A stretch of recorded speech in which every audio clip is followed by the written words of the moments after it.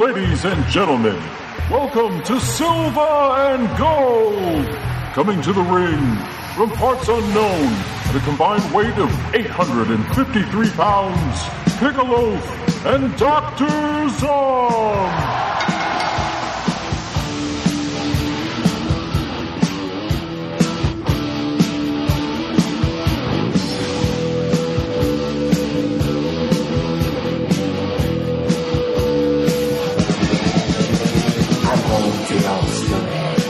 You don't wanna be at. This ain't no home sweet home. It's a home sweet misery. We knew when we got here, they tried to put us away. But when they see us walk down the street, they ran the other way. That's free in LMDA. That's free in the whole USA. That's free, nasty and hot. The further down the block you went, the better it got. The further down the block you hit the... Oh, hey guys, what's up? Silver and Gold is back. And we're tired today. So tired. And nauseous. So tired, so nauseous, so snotty. I am the Loaf. With me the Zom. What's up? We are here with episode number 39. 39. We got a little... pissed off Average Joe double feature. Mosquito on the 10th Floor from 1983. Joe from 1970 with a performance for the ages from Peter Boyle. He's not racist at all, ladies and gentlemen. Not as far as we're concerned. No, fits right in here. So yeah. That'll be good times there. Zom, how are you, sir? Great. Wonderful. Drugged. Fucking great. I fell asleep and slept on the couch. Woke up very confused, having not watched one of our movies. I'm out of it. Yeah. It's one of those fucking weeks where even though I prepared and everything, I watched pretty much both movies about 2 hours ago. I was watching Mosquito on the 10th Floor on the computer with Joe on the iPad right beside of it, reading the subtitles, watching Joe, and watching the other screen at the same time for 45 minutes to finish these fuckers up. Okay, that's amazing. Great. Well, I'm multitask, and goddamn it, I might as well put this manic. It doesn't even matter. Let's continue. Oh. Fuck this shit. How was your week? Lots of. Put it this way, I kind of got in the mode of well, let's just put it this way. I don't even want to talk about it because let's just move on. No, it's a good week as far as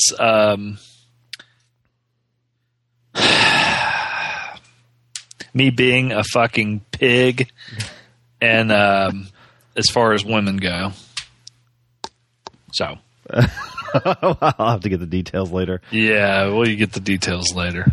I've been very successful at finding lots of girls who are more than willing to just shtup. And did you partake in said shtupping? Well, let's just say I'm not proud of myself. Oh, but you got anybody sitting on your porch yet? No. Let's hope you didn't go about your shtupping the way that the dude in Mosquito on the 10th Floor did. Put it this way: first names, and they didn't come here. Yeah, and I conveniently forgot the way to their house afterwards. And I conveniently, yes, I have a completely different job. I don't. I mean, I put it. My name is James. I work at a video store. Well, I was a little bit more successful than that. Oh, I own 3 video stores. Oh wait, I don't know, man. It just came over me, and then it's one of those deals. Then as soon as you came over her, and then you're just like, why the fuck have I done? Why have thou forsaken me so? So you were just masturbating yourself with a 160-pound love glove. There you go, Daddy. Or 150, 140, I don't know. You were close the first time. Okay. I actually had a pretty good week. I was having trouble remembering what I did Saturday, but it was because I actually was out very late, and it was a crazy day where you get home and then you leave immediately. I went to go see Archers of Loaf play. Local band. Archers of what? Loaf? Archers of Loaf. I actually not where I got the name either. They stole off that other guy on the internet. Yeah. They're a local band they broke up in the late 90s, and they've kind of made a comeback around here. I don't know if they've done a lot of like nation touring, or even if they're going to even make any new albums. So they just kind of play their old stuff. So it's pretty cool. And I saw them at a venue I hadn't seen them at before. So a place called Kings. Love that place. So good times. And I bought a nice print of the show. So those are one of the singers for the opening bands. Made these prints of like a football player flying through the sky over the Raleigh skyline. So so it is it a gay football player? Yeah. Okay. You're still living in North Carolina? He just can't get married. He can be gay all he wants, just behind closed doors. And then I went to go see the Pawtucket Paw Sox play the Durham Bulls yesterday, so that was a lot of fun. First time I'd ever been to the Bulls game where I wasn't exactly cheering for the Bulls. So I had the local team versus the affiliate of my favorite baseball team playing each other. So I sat with a ton of Red Sox fans. I bought a Paw Sox hat. I politely clapped for everybody. And Paw Sox won 5-4. And there was a few home runs. It was pretty good. Good. Was Nuke LaLoosh pitching? Nuke LaLoosh was not pitching, but Kevin Youkilis was DHing. He's on rehab right now. I remember him. Yeah, and Daisuke Matsuzaka is pitching tonight, which I will not see that because I have to work. But Hideki Matsui, who used to play for the Yankees, has been signed by the Rays, and he's coming back, and he was playing for the Bulls last night. Oh, shit. So that was pretty good. There's lots of major leaguer action going on. So what have you been watching this week, sir? Alrighty. God damn. I have a little thing on my tongue. Oh, God, I hope that's not some kind of... Oh, no. Nah, let's forget I just said that. I'll delete it. I'll edit it out later. As I wash my mouth out. Uh-oh. Okay. No, I think it's more or less just from lots of usage. Whatever. The first thing that I watched was a movie called Man, Pride, Vengeance, a.k.a. L'Uomo, L'Orgoglio, La Vendetta, starring Franco Nero and Klaus Kinski. Nice. It's just okay. Oh. Actually, it's not that good. And I right off the bat, it's one of these ones that I got when the leeches were free. Yeah, yes. A long time ago. So I didn't even know what it was. And so when I clicked on it, I was like, oh, okay, there's, Franco Nero. And then I got about halfway through and Klaus Kinski shows up and I was like, okay, now I know why I got this. But it's just, it's a little bit below average spaghetti Western. Next thing I watched, which I will be reviewing with Bryn on the Hamakush podcast, coming up sometime in the future. I think here, maybe beginning of next week, Sands of the Kalahari. It's a pretty good movie. Stuart Whitman, Stanley Baker, group of people kind of get stuck out in the desert and have to deal with finding food. They're in the mountain. There's like mountains and stuff in the desert where they're at, but there's like lots of baboons and shit like that. It's pretty good. But if you want to hear any more about that, listen to the Hammock-Us podcast. When I'm on there, I'll let you know. Next thing I watched was a documentary that I had in my queue for a long time called American Grindhouse. This was okay. I mean, it was. Yeah, I thought that one was okay too. I like the other ones, about the Philippines and the better. The Australian. But it was not bad.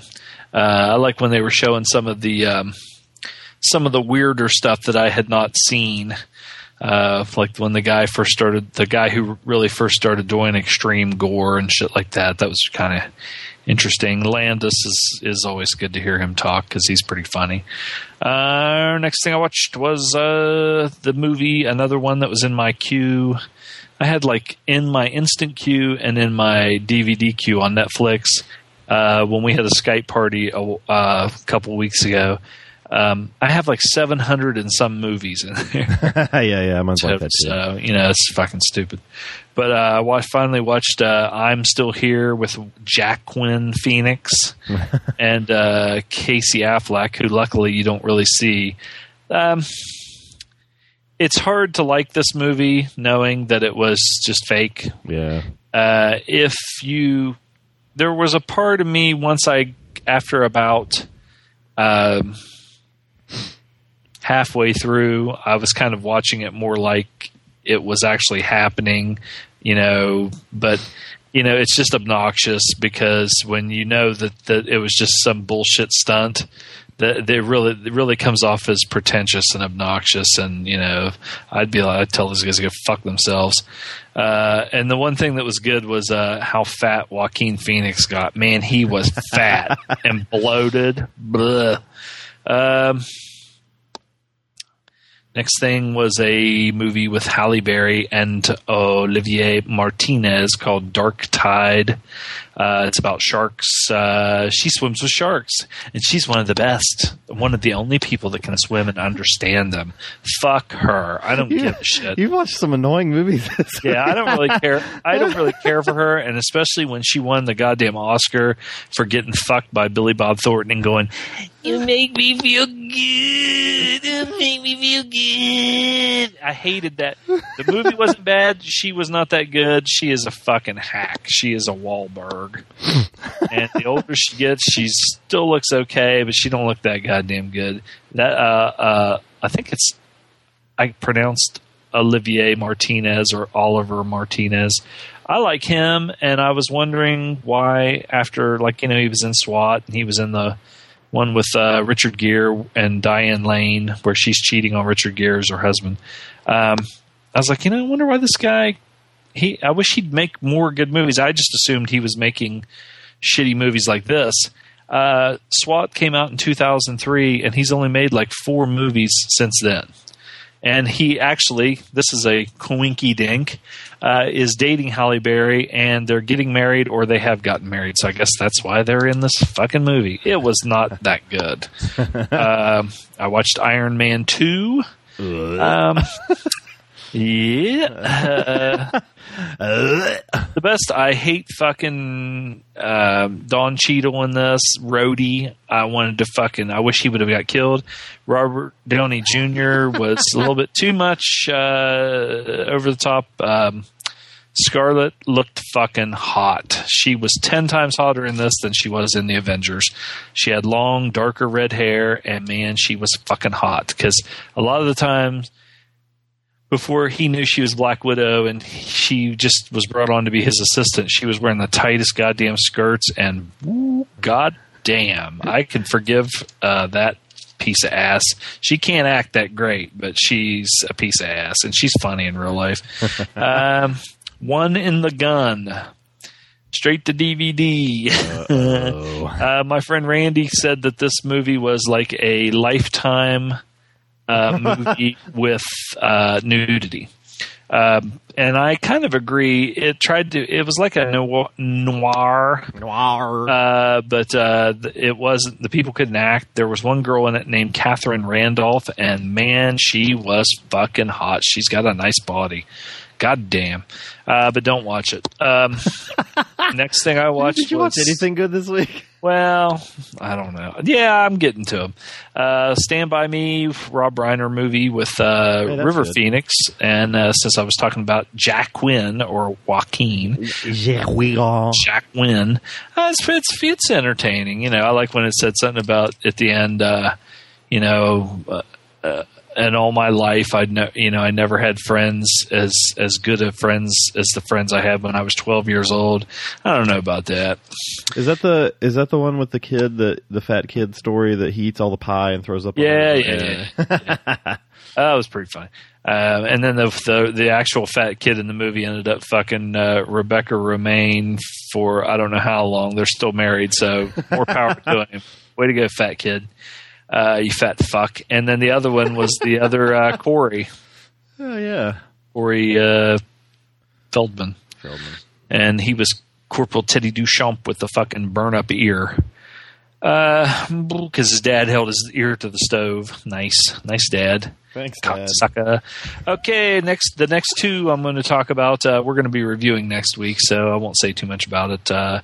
But the one in the Spanish name was Adios al Amigo, a.k.a. Adieu l'ami, a.k.a. Honor Among Thieves, a.k.a.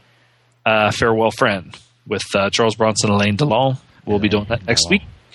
Next thing I watched was Red Sun with Charles Bronson, Alain Delon, Toshiro Mifune, and Ursula Andress.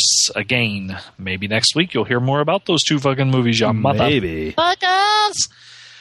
Next thing I watched was a little movie called Giant, starring Rock Hudson, Rock the Cock, James Dean, Elizabeth Taylor, and I just farted. Dennis Hopper. I'm so about to shit my pants. I've been eating this canned black bean chili pretty much all week. Jesus. So, and it's good too, Daddy-o. I think all I had was beer and nachos for dinner last night. Yeah, it's a fucking breakfast of champions. Giant is a good movie.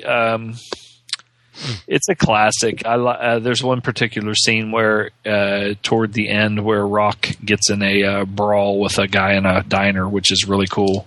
It makes a good point. Next thing I watched, Crime Doctor. Or wait a minute. Crime Doctor's Strangest Case. It's starring a guy named Warner Baxter. This was like a early 50s black and white. Actually, it was pretty entertaining. The guy, Warner Baxter, actually was a pretty good actor. The rest of the people were fairly wooden and B-movie actors, but he stood out. And it's worth watching. I mean, it's not great, but it surprised me that it was entertaining in a couple of different ways. Like, that some of it was pretty crappy and some of it whatever. Kevin Smith, Burn in Hell. This is it's kind of a stand-up, but also, like most of it, he answers questions from the crowd. It's pretty good. He was talking about when they made Red State and the Westboro Baptist Church and everything. Well, I guess the Westboro Baptist Church was picketing all these places, so they went out to picket the Westboro Baptist Church, and one of his friends, Malcolm, is a big gay guy. He's the guy that made the documentary Small Town Gay Bar, and they were making signs. So if it said, if their sign said "God hates fags," all their signs would say like "Odin loves whatever" and "prom" and whatever. So they made this one sign that they said it was their secret weapon, and they gave it to Malcolm to hold, and it was in like big glittery letters. And if they say "God hates fags," it said "Cock tastes yummy." So they said Shirley Phelps was right in the middle of singing, God hates fags. They have this song that they sing all the time. And they had the camera on her face showing her. And when she was singing that, they walked over and they took out that sign right in the middle of her. She was like, God hates fags. And she just like stopped.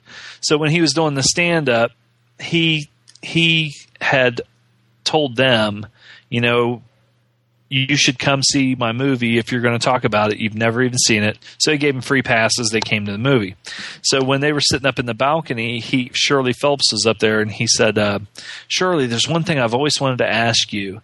When we were protesting your protest and you were singing, and they held up the sign that said, cock taste yummy, you had this look on your face, and he goes, I've always wanted to ask you, was the look because, oh my God, look at that sign, or was the look like, no, it doesn't?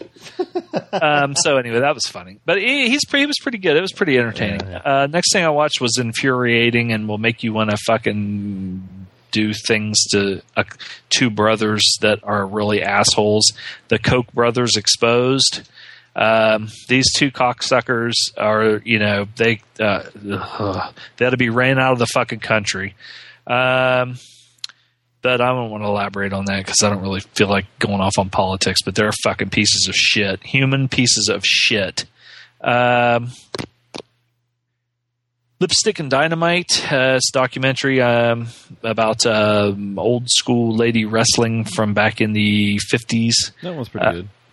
I liked it. It was pretty entertaining. Yeah. I told Emily I was hoping that she will get I've told her before, but who knows what goes on in her.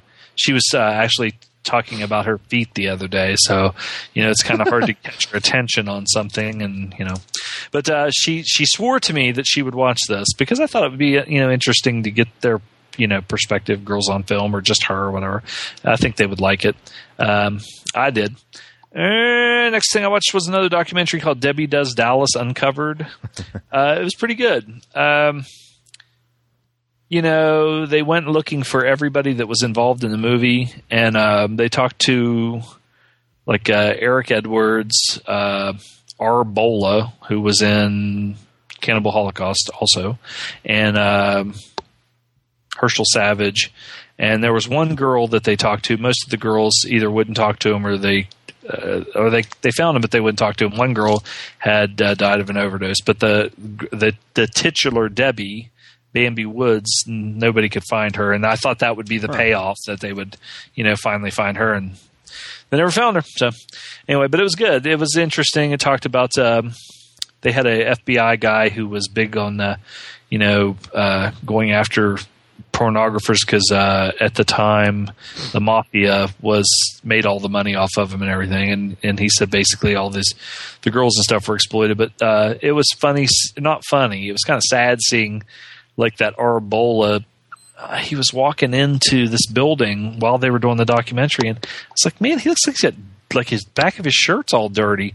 Well, how he doesn't have, has people, that movie has probably made $100 million.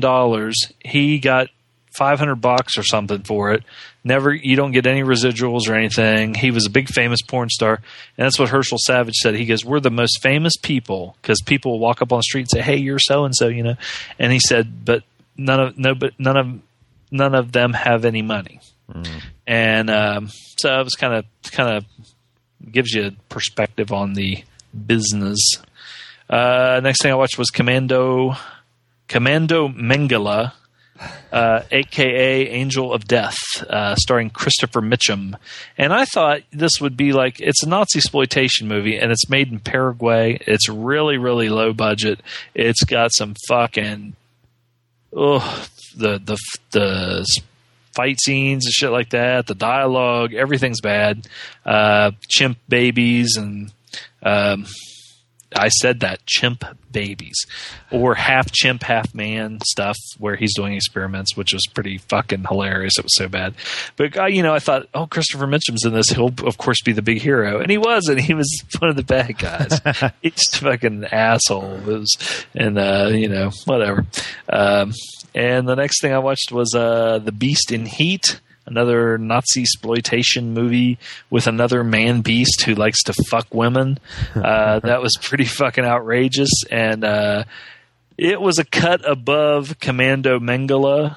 If Beast in Heat, say Ilsa, She-Wolf of the SS, was an A-list Nazi exploitation movie, Beast in Heat would be B-list, and Commando Mengele would be a U-list.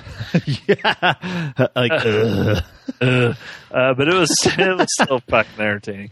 Last thing I watched was Charles Bronson in Telephone. The woods are lovely, dark and deep, but I have promises to keep and miles to go before I sleep. I like this movie. It's a good movie. Pretty cool that it takes place during the Cold War. Bronson is a KGB guy, and Lee Remick is like his contact in the United States. And even though he's KGB and she's an American who, like Crusher Khrushchev, she's an American that fucking is a sympathizer for the Russians and helping the KGB. They're the heroes. So I like it. It was a good movie. Anyway, that's it. My old note. I saw Debbie Does Dallas for the first time as a way you probably should see a classic porn like that the first time. It was with friends and stolen from one of the friends' dad's sock drawer. Nice. Yeah. So he had a stash, and we found that one, and we watched it. And it was, when you're like 13 years old, you're just like, just cracking up at it. So I thought Debbie looked like that. There's something wrong with her. That she might have been a little bit touched. Yeah. Like her eyes looked weird. So I didn't watch too much this week. Like I said, I've been pretty busy. So I got 4 in. And speaking of Ursula Andress, I watched State Line Motel that has her in it, taking her top off. And Eli Wallach, Fabio Testi, and Barbara Bach is in it just a little bit. Gosh. It's pretty good. I got it that lychee type time that we all love something. Yeah, you put salt on those leeches and now. I saw it in Stand By Me. State Line Motel. It's about 2 jewelry thieves that they split up the loot, but they to make their getaway, and they're going to meet back on the other side of the line in near the U.S. border. State line. The country line, the border. It happens, I think, in Montreal, and they're going down into the United States. And it is the Canadian border. Yeah, they get stopped at Fabio Testi gets hung up in this little town because he wrecks his car, and that's where all the shit goes down. I guard the Canadian border. That's pretty good. But Willie Nelson sang that song in Wag the Dog. Wag the Dog. I haven't seen that in a long time. I watched randomly on YouTube. I don't know why I was on YouTube, but I watched The Wanderers. That's a good one. Yeah, I've never even heard of this before. Are you serious? Yeah. It didn't really have with the Baldies. Didn't really have anybody I recognized either. Ken Wall, Linda Manns. I don't know who those people are. Oh, Jesus fucking Christ! You son of a bitch, you motherfucker! But it was good. It was like kind of like it was like kind of a mix between like the Warriors and American Graffiti. Okay, now. In the football riot scene, when the dad goes and takes the bench and smashes it and starts beating it. Okay, that reminds me of my dad so bad that it actually kind of makes me want to throw up. Wow. My dad was not big and bulky like that, so he wouldn't have even been at my game watching in the first place. And when the dad was lifting weights and he would tell his wife, "Come over here and feel my arm," Yeah, that's gross. So-and-so doesn't have an arm this big. You wish you looked this good when you're my age. How big? I hear that I still hear that. I watched The Black Legion with Humphrey Bogart Yeah. And this is good stuff too. This is like I think this was his first starring role. This is a movie about the Black Legion was kind of a spin-off of the KKK. They weren't exactly out for just like they weren't hanging black people. This happened all around the Detroit area, like in Ohio, the Rust Belt, I guess. They were kind of against foreigners taking jobs. That was kind of their thing, and they would harass different foreigners. Good thing like that kind of prejudice doesn't exist today. Oh no, tell me about it. We'll just build a fucking fence. Build a fence. But apparently, like some research was actually done on the initiation process to the Black Legion and all that. When I posted a little picture of it with him on Bogart on his knees with a pistol against his forehead, reading a I guess he was swearing by something with his hand in the air. And they the KKK actually sued either MGM or whoever released this movie. Sued them over this, which the judge just threw it out of court. So yeah, dumb fucking morons. They took my baby away. KKK took my baby. The only other movie I watched this week, besides what we had to watch for the show, was the Revenger or the Sax Man. Damn it! This is the gentleman reviewed this with Bryn. This is Oliver Reed and Frank Zagarino, and talk about just a complete what is it? Disparity, is that the word I'm looking for? Like Oliver Reed was awesome, and then Zagarino was just like, and talk about dropping the ball when they have a guy called the Sax Man, and he only plays the sax at the fucking beginning of the movie. He should have been carrying that shit around with him the whole movie.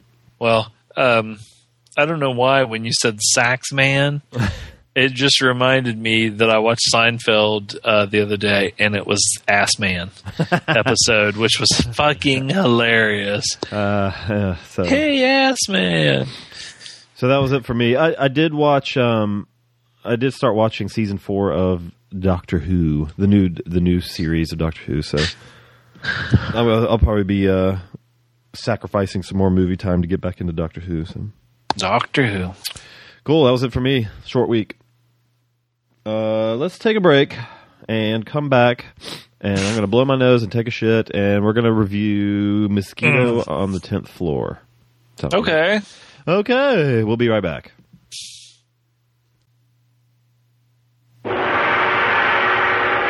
Did you know that Asian people prefer being called Orientals? Did you know that Ching Chong, Ting Tong is a respectful salutation in all Asian cultures? Did you know that paper cuts can cause massive arterial sprays in Orientals? No? Well, then you should listen to Podcast Without Honor and Humanity, the internet's 4th best Asian film podcast. Every week, your host, Jake McLarchuge, will cover 2 Asian films that can range from the obscure to the notorious, from a Sonny Chiba werewolf film to a splatter-gore atrocity, from Category 3 to the Korean New Wave and beyond. Tune in at the website podcastwithouthonor.libsyn.com. Libsyn is spelled Libsyn, or you can just search Podcast Without Honor and Humanity in iTunes. So give Podcast Without Honor and Humanity a shot and get cultured. Flawless victory.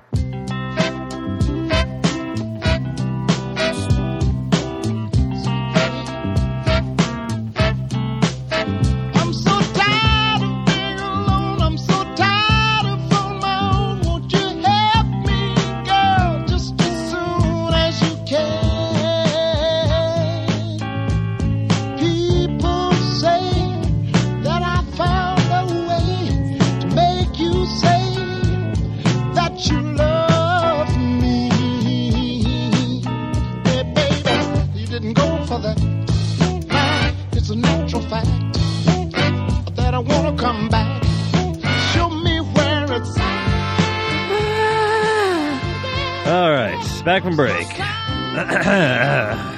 I need a shower. First film that we will review today, or this afternoon. Hot soapy shower. Mosquito on the 10th Floor. Oh, yeah. Dom, I'll let you introduce it here. In a world full of disappointment, full of bureaucracy, debt, and no hope. A middle-aged police officer finds himself realizing that life is a big bucket of shit, and he can't take it no more. Ching chong chang. Ting tong tang. That's not appropriate. You just played that fucking Jake McLarge Hughes doing that. That totally ended up being a coincidence. After I made it, I'm like, oh, this is going to go before Mosquito. It just kind of worked. This is directed by Yoichi Sai, who I've never seen anything else by Sai. Although the trivia on his IMDb says he is the most famous film director of Korean residence in Japan. And that's not even his name. No. Son of a bitch changed his name. He could have went with Yang Il Choi and made it easier on us. Well, Peckerhead. You can't be going by. See, I didn't say Zipperhead. I said Peckerhead. You can't be going by your Korean name in Japan. That's true. That's Look at Ricky Dozan. So this is his first film, and something was crawling on. Must be the pills starting to kick in. This kind of made me think of like a Takeshi Kitano type movie.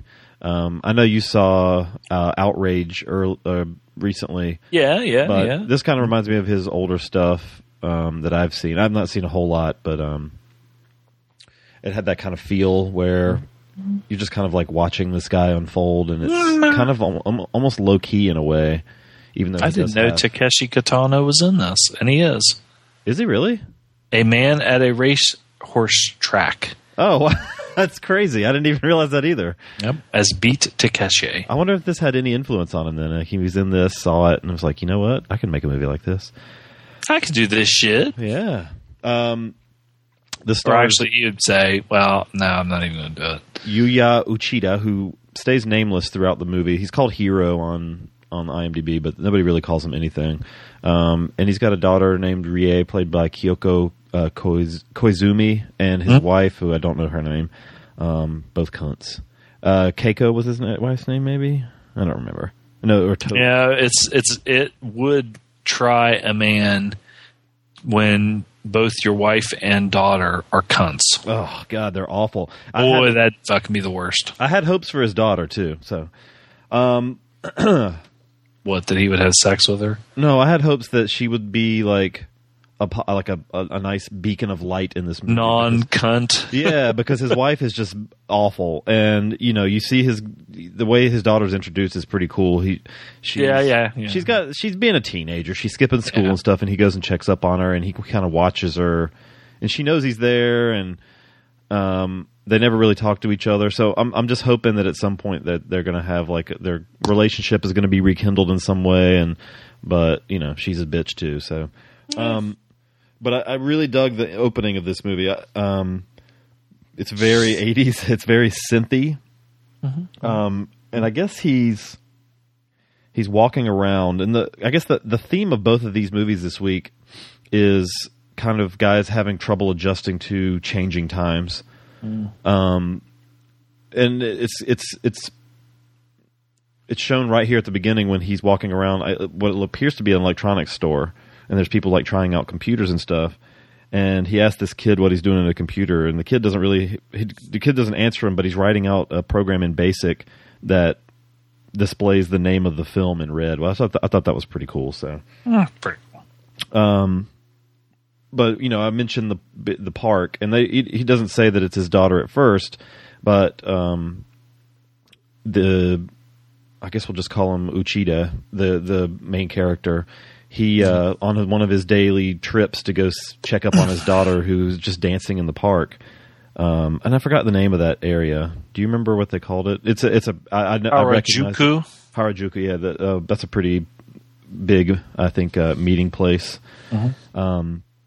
Looked like something almost out of like Greece or something. Well, yeah, that's interesting. The interesting, like this is what I was going to say. The melding of American culture that kind of happens sometimes in Japanese culture. It's like they kind of take something that has some kind of cultural movement, out of America and kind of reapply it in a different way.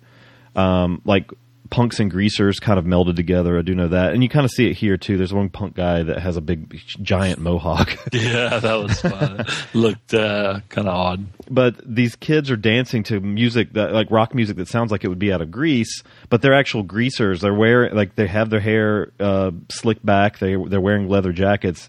And, you know, in an American movie, they would be like thugs. In this movie, they're doing synchronized dancing to this kind of like poppy sounding rock music. And then they get pissed when Uchida drops an ice cream cone on the ground. Like, hey, you drop this here, the police are going to be on us. So, and I didn't say that, but Uchida is a policeman. That would have been funny if he'd have pulled his badge out and said, "I am the motherfucking Shore Patrol, motherfucker." It's like talking about don't reach out and grab that horse cock under the bar. And horse cock, because I don't know a certain sailor that had it laid upside his fucking head. Anyway, back in time. Let's progress forward. Or I'll go nuts. Uchida is a cop, and you could tell pretty much from the beginning he's very burnt out at his job. Know anybody like that? Maybe. I know, possibly. I just looked at him in the mirror, disgusted at my my need for a shower. Warsh. I totally lost what I was saying. Oh, right. So an element I liked of this movie is that you don't get a lot from him. You don't get a lot of like what he's experiencing, but you have people that constantly like will berate him or be talking loudly near him, and it's totally like it's almost like a narration. For instance, when he is out on a break and these younger police officers come into the break room and they're yelling and screaming, not really screaming, they're not ranting or anything, but they're talking loudly about the progression of being a police officer. Like, you do this for so many years, you take a test, you move up, you blah, blah, blah. Well, Uchida has been stuck with this, you know, he's a police box officer, like a chief. It's just, and if anybody's not familiar with that, it's like they have these, like, I guess, checkposts in Japan where a couple cops will just hang out, and people can actually go to these boxes for help if they need it and stuff like that. And the cops are on bikes; they'll ride around, doing their patrol or whatever. But he's been a cop for like 20 years, and he's never moved out of that role. He fails his test constantly, but he doesn't. He kind of studies, but he's not really interested. And like, I mean, he's got a drinking problem, which kind of explained later why. I mean, because of his awful ex-wife. But he's just really burnt out. He lives alone and can't really find anything to connect to anymore. But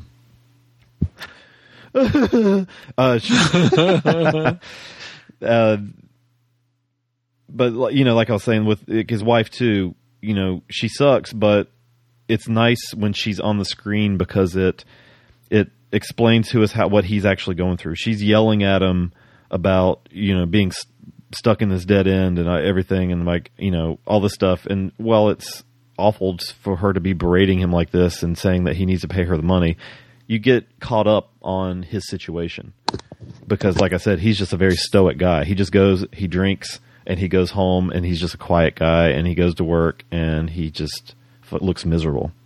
Mm-hmm. Well, finally, he gets something that sparks his interest, this computer. And in 1983, computers were revolutionizing things. So this is pretty huge. Like this computer, he takes out a loan and what? What? What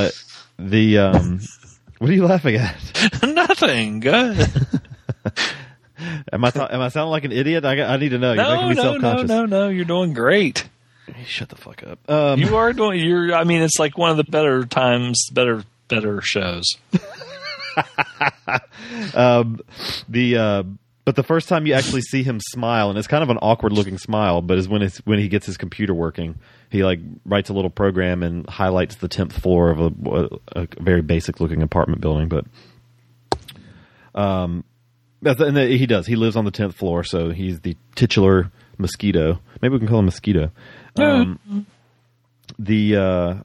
that's the first time you see him smile.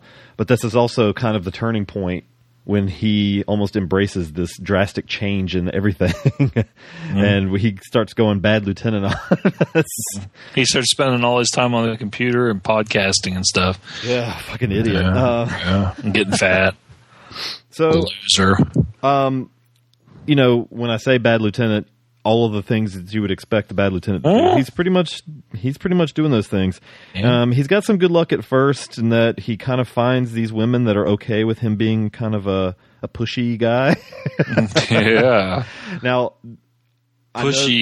Is that what they call it? I know this is a felony.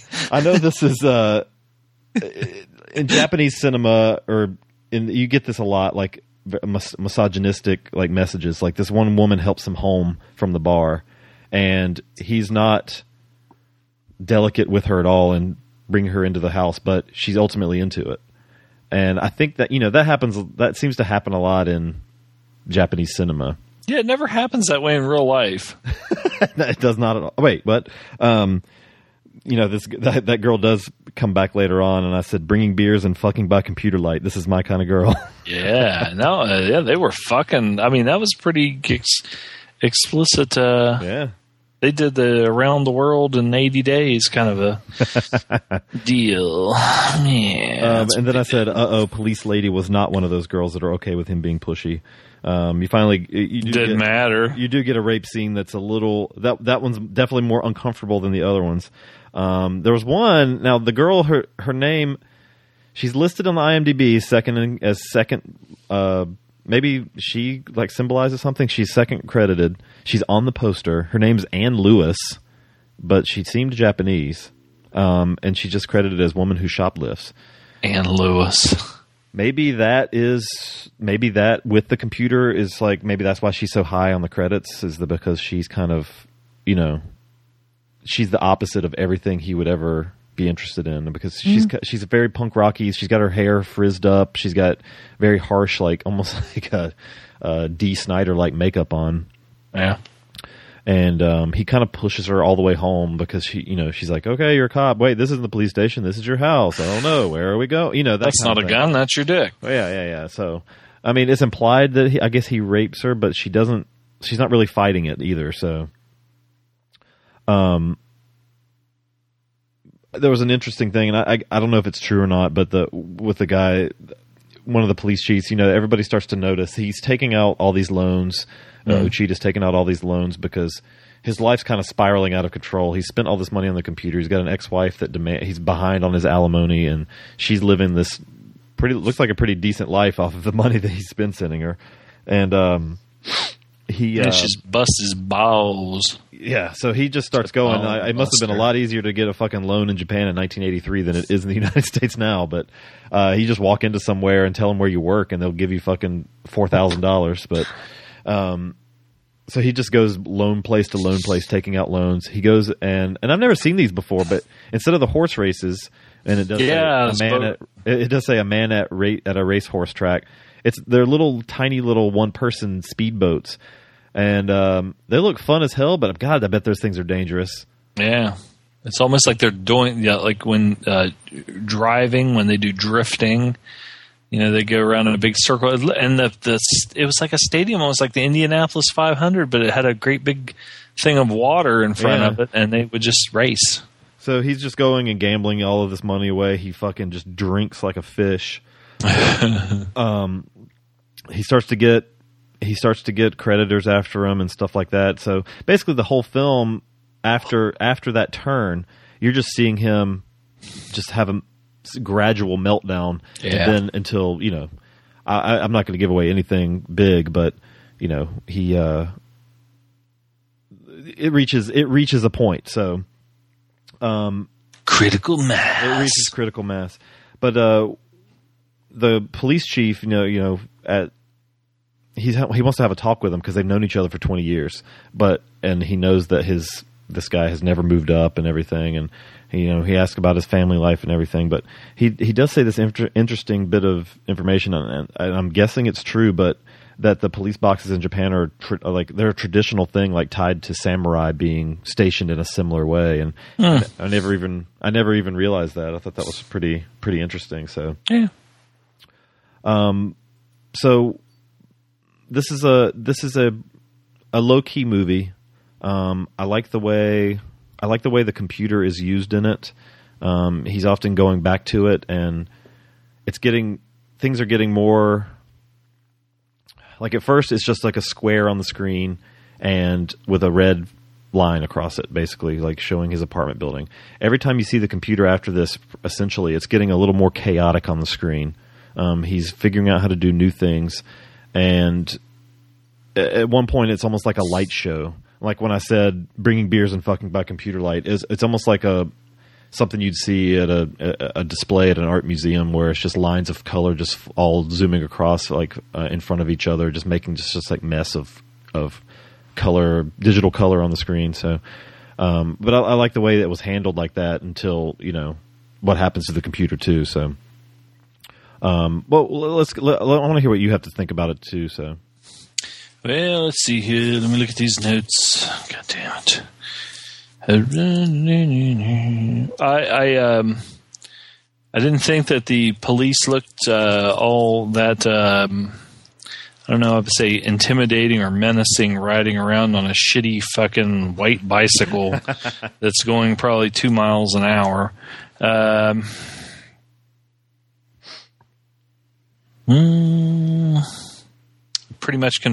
This movie pretty much confirms that all people that are younger than you are assholes.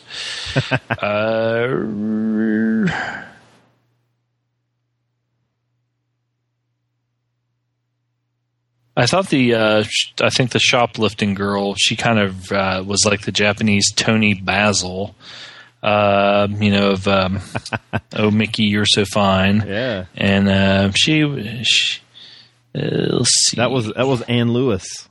Anne Lewis, there you go. AKA Tony Basil. Who was only ever in 3 movies. Empire of the Night. Some of his fucking abilities looked more like mixed martial arts things, where he would get behind them and wrap his legs around their waist, and and he was a big tit sucker. He did like the titties. That one girl, I swear to God, if he didn't sit there and she just laid there and he started sucking on her one tit, and that's all he did for, it seemed like 5 minutes. It was probably only a minute or so. You were watching Joe at the same time. Well, that was kind of the same thing there. Well, actually, here's a funny thing. When I was, like I said, I had this on my computer, on my desktop, and then right beside of it, the iPad. And while he was having sex with this one girl, they were showing this little bowling game that he was playing on the computer. Yeah. And at the exact same time in the movie Joe, they were at the bowling alley. So that's kind of like the Donna Summers, me killing Donna Summers, which nobody knows what I'm talking about right now. He bitch slapped some guy when he was drunk in the bar, and it was like not the kind of slap that would probably hurt the guy, but it was really stiff arm, slow slap, more slap push, tit suck.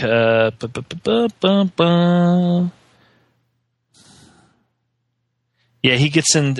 Not only is he in debt to like financial institutions like banks and stuff, but he also gets into the Shylocks, which is a Jewish term. This is pussy. Oh, okay. There was a time where he was talking on the phone, and somebody called and said, "This is so-and-so from such and such bank," and he goes, "This is pussy," and then he just hung up on him. Well, that's from when he was doing the computer program to display the word pussy on the screen. Yeah, he was kind of becoming undone at that point. I don't know what the Japanese word for it is, but he basically made it all disappear, so when pussy disappeared, it just said man on the screen over and over again, which is pretty cool, too. If you aren't a pussy, you are a man, apparently. Or maybe they're one and the same? Well, there you go. He's seeing himself as, you know, ineffectual and yeah.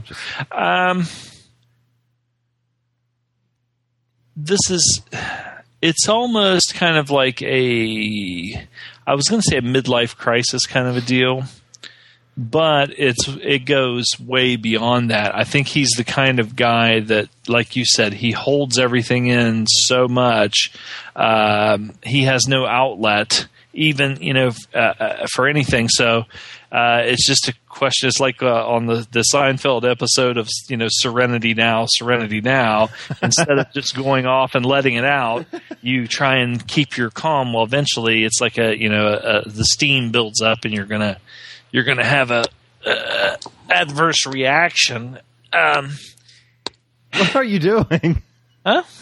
Lay it on the floor. Get some pillows. Such like forcing something else. No. The tar sands ass. I'll take care of that later. Baby. This does have a lot of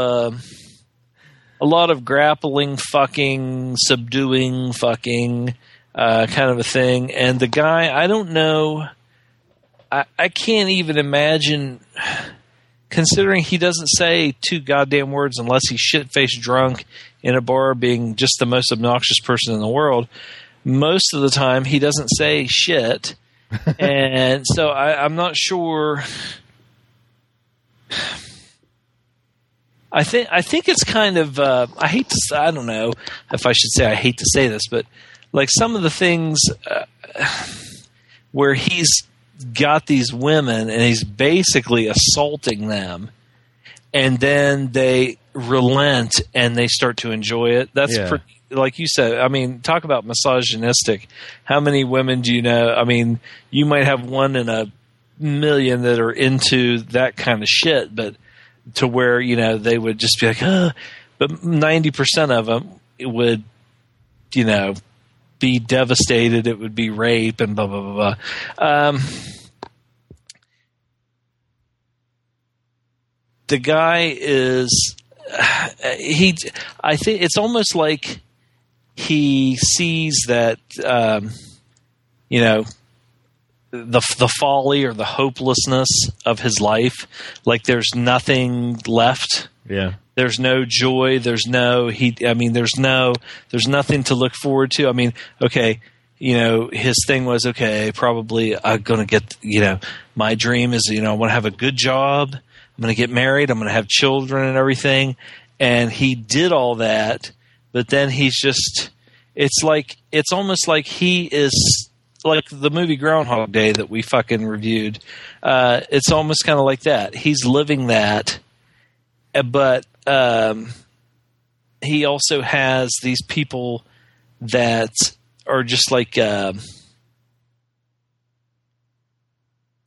tormenting and eating away at him, eating away at his soul or whatever. Yeah, I mean, it's, you know, his wife constantly berating him for money, and then when you finally get a chance for him to have a, you know, a moment with his daughter, she brings her friends, leeches money and lunch off of him, and just bounces, and you know. And it just had to be just completely and totally disheartening. Now he does, you know, there's the one girl, and she keeps coming back. So you think, okay, if the guy, there would be some hope there that, okay, I finally met somebody who likes me, that keeps coming back, and that he could start anew and have some kind of something to look forward to. Right. But, you know, he she kind of goes home with everybody, though. I mean, yeah, she's just a hoe. But still, I mean, you know, it's a hoe is better than no hoe. And now this movie was based on a true story. I did not know that. Yeah, pretty sure. And yeah, it was based on a true story. I read that. Oh wow! Oh yeah, it's this. Yeah, in the one of the reviews down below. Yeah, and Joe was too. You know, the one we're getting ready to review. So it's not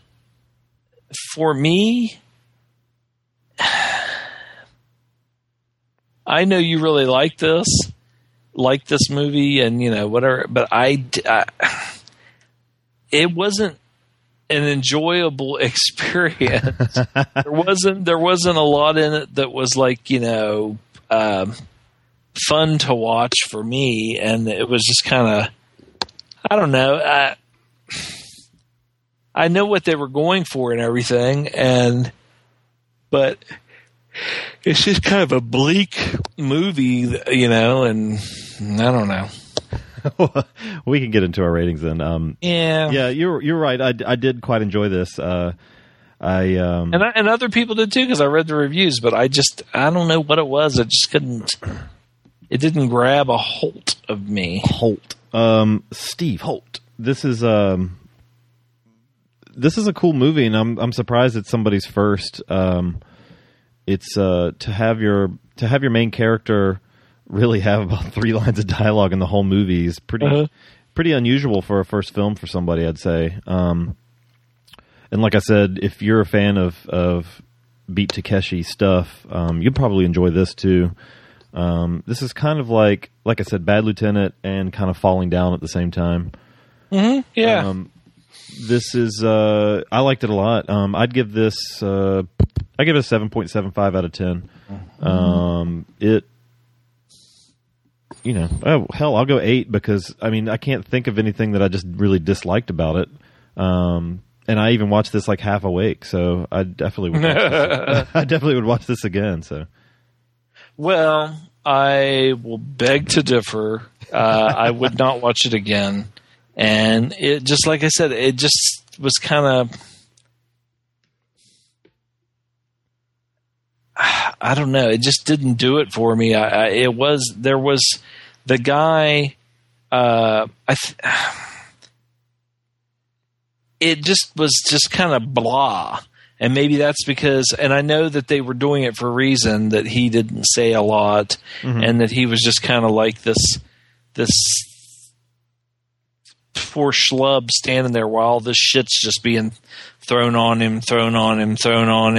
But I mean, it just, to me, if the guy had been at least a little bit more charismatic or something, I don't know. It just was, there wasn't anybody in it even that I was, I don't know how to explain it. Like I said, it just didn't do anything for me. I would give it like, just a 5. It's a good movie, but it just didn't work for me. Okay, that's fair. I'm sorry. That's okay, man. I forgive you this time, motherfucker. So there you go. 7.75 or what? 8, 7.75 in that area, and a 5. That's our review of A Mosquito on the 10th Floor, and we're going to come back and do Joe from 1970, starring Susan Sarandon's tits. So we'll be right back.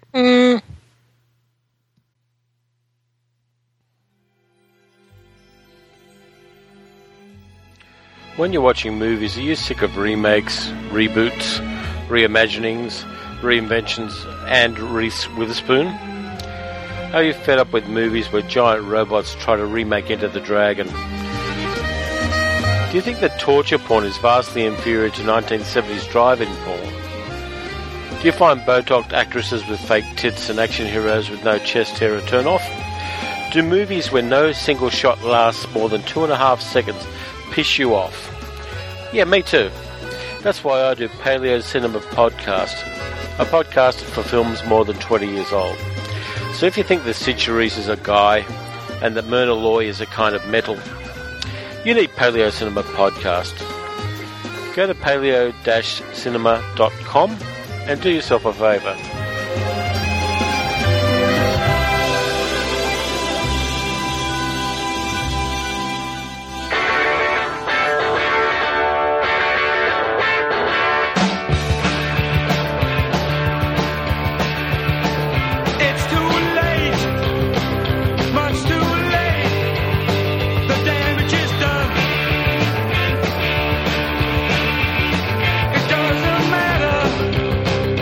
Anymore.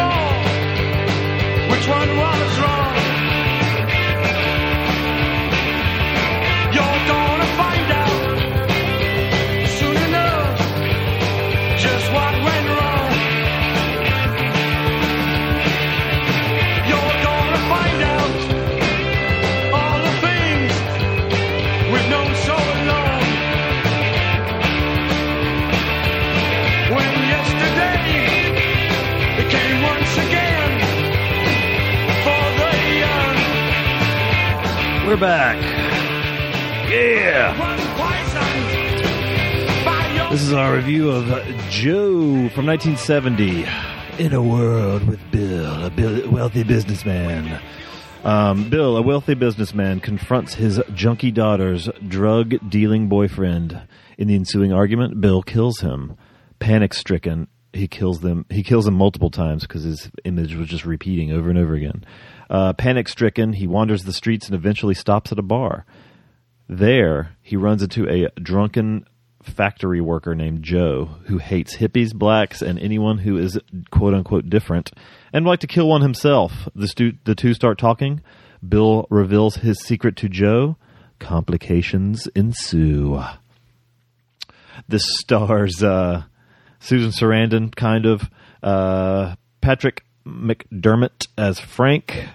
Then you have, what's his name? Peter Boyle as Joe, and the two wives that I don't remember their names. So, Dom, let's hear your thoughts of Joe as a person and a movie. As a person, I thought he was a pretty decent guy.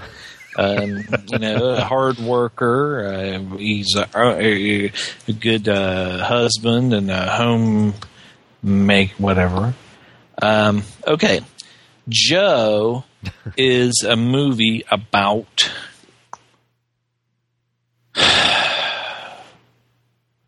it's a meeting of the minds and a melding of two classes, these two guys, one who is white collar, and another who is a blue collar guy, and they're kind of just randomly thrown together just by coincidence. I think that I just called him the dad, the white collar guy. He is prejudiced to a point in his own way. He can be condescending. His group, his culture, his people look down in some sense on people of a lesser class than him, whereas Joe, played by Peter Boyle, is this, like I said, he's blue collar all the way. American-made blue collar union guy who works hard, gets paid little, and he's full of bigotry. He's full of racism. He's full of pretty much all that stuff is because, one, that's the way he was brought up, and two, it's an ignorant way to basically feel sorry for yourself. It's everybody else's fault. Yeah. It's everybody. It's the spics that are trying to steal our jobs. It's the whatever. So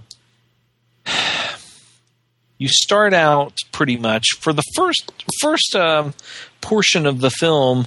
It's all about the white collar dad guy's daughter, who is played by a very young Susan Sarandon. So the only thing you see is her and her living her life. She lives with her boyfriend, who is this. They are hippies, pretty much what you would just find as hippies of that time. Yeah. And they live in a little shitty kind of apartment. And he is a dealer, but he's really like a low-budget guy. He's the kind of guy that is kind of a do whatever it takes to make a buck. He is the kind of guy that will burn you on a. I mean, they have all these young people. He was selling fake pills and stuff. Yeah, selling fake pills, or he'd be the kind of guy that would sell you a bag of oregano or something like that, because he's trying to raise this money so that he can go buy more drugs. He's a junkie. He does heroin, so I mean, he's shooting up, and apparently she has too, but she's not like super duper hooked the way he is. She's kind of like, do we have to do, I don't want to get high or are you really going to do all that? And she wants to get clean, and he's like, oh, come on, let's just get enough money to where we can get enough junk to just fucking get blitzed and just fucking stay in our room and just fucking zone out and be fucked up all the time. That's his goal. And we do get to see Sarandon's luscious boobies. Yeah, she gets naked and shows her very young boobs. Now, but the thing, she goes out and he goes out and is trying to make money. He's selling these fucking pills. Who the hell knows what they're? Laxatives. I don't know what the fuck they were. And she is, like I said, she's trying to get him to come home and spend time with her and be like a real couple and everything. So eventually, while he's out, she takes a bunch of pills and basically, ODs and that's when you're introduced to her mother and father. Now, she's like almost like a Manson chick where, she came from this rich family and probably had just about anything she wanted, could get away with murder, but she, is kind of disgusted by their lifestyle, the cocktail parties and dressing up and how fake it is and how they look down their nose at other people and everything. Yeah. So she wants to get away from that and go and be free, the whole free love, do all this and that of the 60s. And so you are introduced to the parents as they visit her in the hospital, and they're trying to bring her around and everything. Well,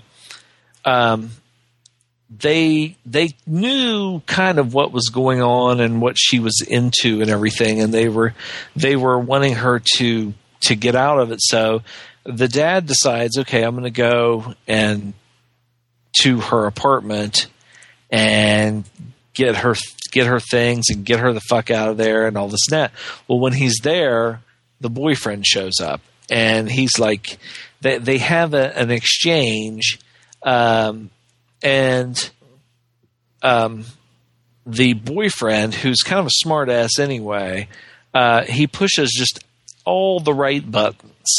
Well, wrong depending on your point of view. Well, yeah, or all the wrong buttons. But I mean, him saying, you really did a head trip on her. If the reason that you despise her for the way she is, but the reason she is the way she is because of you, Dad. You ran such a game down on her, Dad, and Dad. And so anyway, Dad decide he like I said, it just the guy hits everything that he's saying, I think, is pretty much true, but the dad just goes into a rage, and I don't think, I'm pretty sure that he didn't, there's an accident. I would call it an accident. If the cops would show up, they would probably, get manslaughter or something like that, because it wasn't like premeditated. But he ends up, the boyfriend ends up dead. So in a almost a zombie-like state, he's in shock pretty much. He gathers up all her shit and all evidence of her being there, and then the boyfriend had just scored he made his big drug score, and so he gets all the drugs, he gets all his daughter's shit, and leaves the guy there dead. So he just happens to wander into a kind of a local tavern or local bar, and there's this big loudmouth guy in there, and who's drinking beer, but just spouting off to the bartender, spouting off to anybody within earshot. He must have used the N-word probably 10 times in about 20 seconds.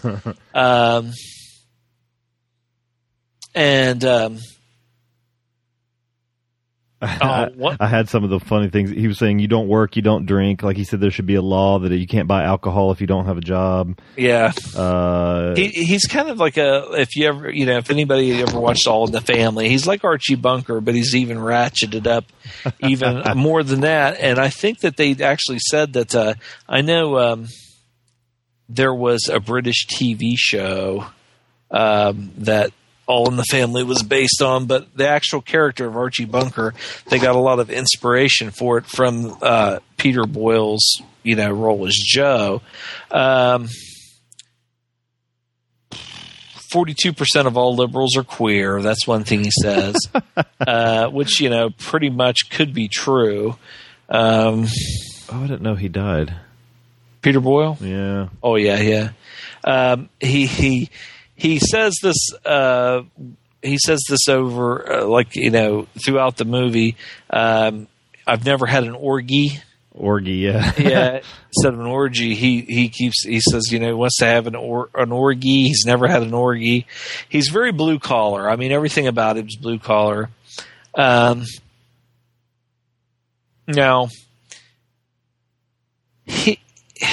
the dad sits down. He's sitting at the bar and he's having a drink, trying to calm his nerves and everything. And Peter Boyle is sitting there saying, basically, we ought to kill these fucking hippies. We ought to shoot them. The Mexicans and the blacks and everything else. He's just, we ought to just shoot them and this and that and everything. And the dad just kind of lets it slip. He says, I killed one. And yeah. Peter was like, "What? What? You?" Well, he gets a big boner, and then the dad realizes that he says this out loud, and he's like, "Oh shit, I better shut up." Oh, I was just kidding. So then later on, they talk a little bit, and then go their separate ways, and then Peter Boyle, they show Joe at his home.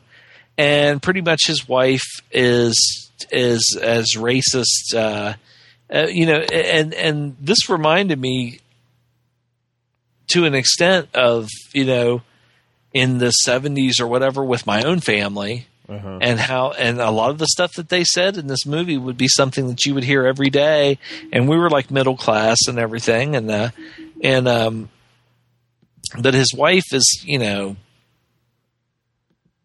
apparently, just another thing to irritate Joe is that some coloreds are moving into the neighborhood. So instead of just, like if somebody moved into my neighborhood right now, I don't give a shit who if they're white or yellow, because more than likely I don't really give a shit and I don't pay attention.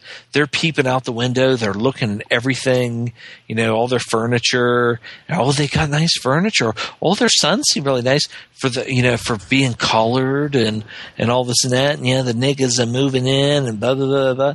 And so she's harmless, but she's the same way as he is. To make himself feel better when he finds out the horrible news of the black family moving in, he goes downstairs and polishes a rifle. Yeah, he's kind of a gun fetishist and everything, and he's been in the military. And so he sees on the news about this, young hippie junkie that's been killed. And the cops don't have any clues that it's the dad guy. It's more or less, they think that he had made this big score and got these drugs and that somebody had robbed him and stole the drugs. So he's off the hook. But Peter Boyle puts two and two together and he's like, yeah. But the thing is, he is down with it. He's like, yeah, man, that's cool. So he actually contacts the dad at his business and says, let's get together, leading him to think, okay, this guy's going to blackmail me, but it's not. Peter Boyle tells him right off, it's not that way at all. Right.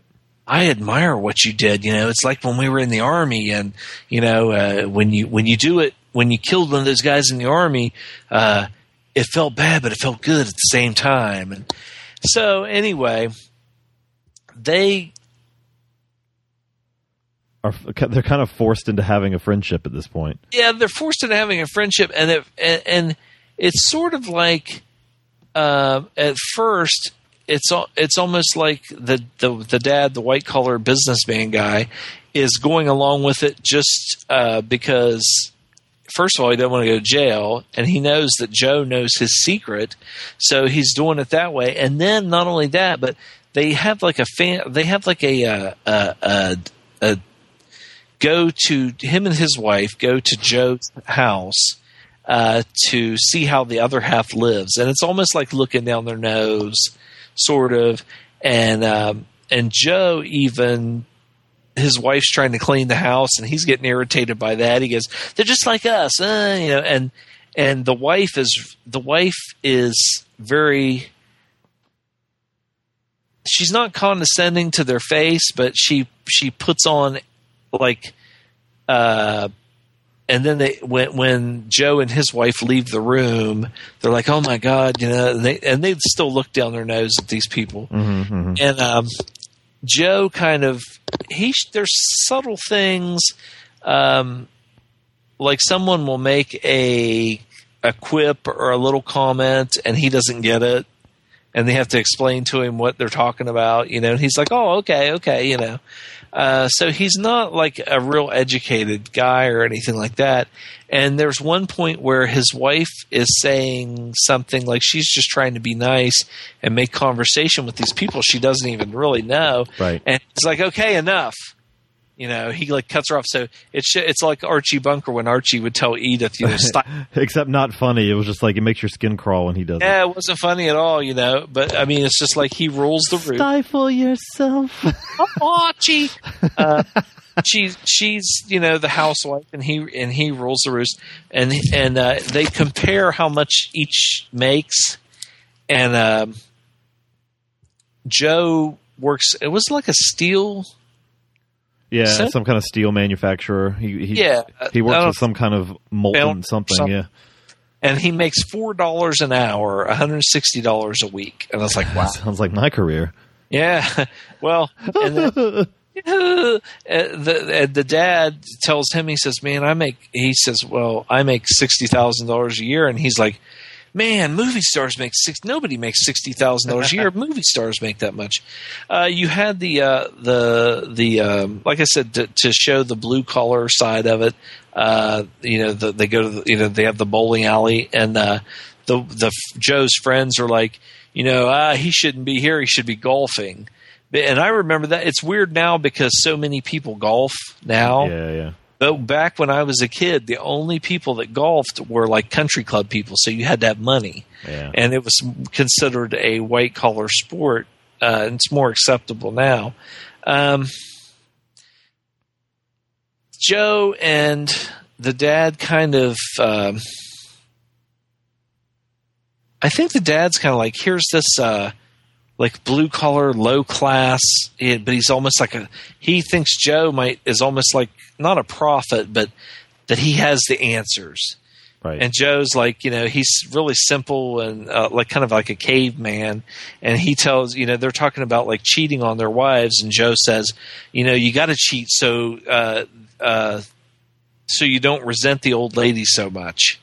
You cheat on your wife because if you don't, it builds up inside of you, and then you end up resenting your wife. And another Joe-ism was when they left the blue-collar bar and went to the white-collar bar, he said, "They look like a bunch of fags." Not really fags, but close. So it just everything is – everybody's put in their niche or in their little group, whether you're a fag or you're not really fags, but close. Yeah, not really. They look like a bunch of fags. Well, not really fags, but close. Then they do the male bonding thing, and I thought that was one part that I thought was pretty funny, was when they were standing at the urinal pissing, and they'd been drinking. Yeah, pissing on ice. And the one guy says, he says, "Look, hey Joe, look, no hands. Doctor orders I'm not allowed to lift anything over 10 pounds," which I thought was pretty. I'd use that one of these days. I don't like to talk when I'm standing at the urinal though. Another a Joe, when you, like I said, like a blue collar He's like a blue collar prophet, and he says, "Do you ever think that everything you do in life is just one big crock of shit?" And there's times where it seems that way. So anyway, they go on. It's almost like an odyssey, Right. They hook up, and at first it's kind of like they have. Just that class warfare underlying kind of tension. Not as much from Joe because he's kind of simple, so I don't think he, like I said, but he does look down. He looks down his nose at, like I said, they look like a bunch of fags. And then the dad is kind of the same way towards him and how he lives and everything. But then they just start kind of bonding on a macho male thing. Right. And, I think that the dad starts looking at like, we're not so different. We're different, but we're not so different too. You hate these fucking hippies and I'm kind of the same way, and he starts seeing things or they start seeing things in each other, and they kind of bond. There's a little friendship that actually develops there. It's I don't think it's an enduring friendship. They end up getting drunk and going from here to there, and they come across this like hippie hangout, hippie bar, hippie restaurant. Mm-hmm. And they're like, what the fuck? Let's go in. We'll. Well, they're looking for his daughter. Yeah, because she leaves the hospital and decides to go back to her lifestyle. And they at first they never told her when she was in the hospital that her boyfriend was dead, and she eventually finds that out. But so they decide, okay, it's almost kind of like a quest. We're going to go find her and bring her back to. Our great world. And the Odyssey, they get involved with hippies. They start doing things that they, that they never thought they would do, or that they actually would shun, like smoking weed and having orgies. And, you get to see Peter Boyle's he's naked, and you get to see his big gut laying on top of a girl, which was kind of funny to me. And, how he's really, like I said, almost like a caveman kind of a guy. Like even when having sex, yeah, he's like he doesn't even want to take his clothes off. And then the girl says that he only takes like 30 seconds, and he's like, "What are you talking about?" Like the thought of actually pleasing the woman, it would never even occur to him. And so it ends up. These two bulls in a china shop, go in with these flower children or whatever, and it's almost like two grotesque ogres. Like I said, like a bull, like in a china shop, and they're like, like Frankenstein's monsters or something. Just he's saying that, and he was a young Frankenstein. But even though. Like when they get high and they have sex and everything, they're still, it works a little bit. It's like, okay, maybe these guys are going to, change or whatever, but they're beyond that. They're not, it's almost like they're in an alien land. But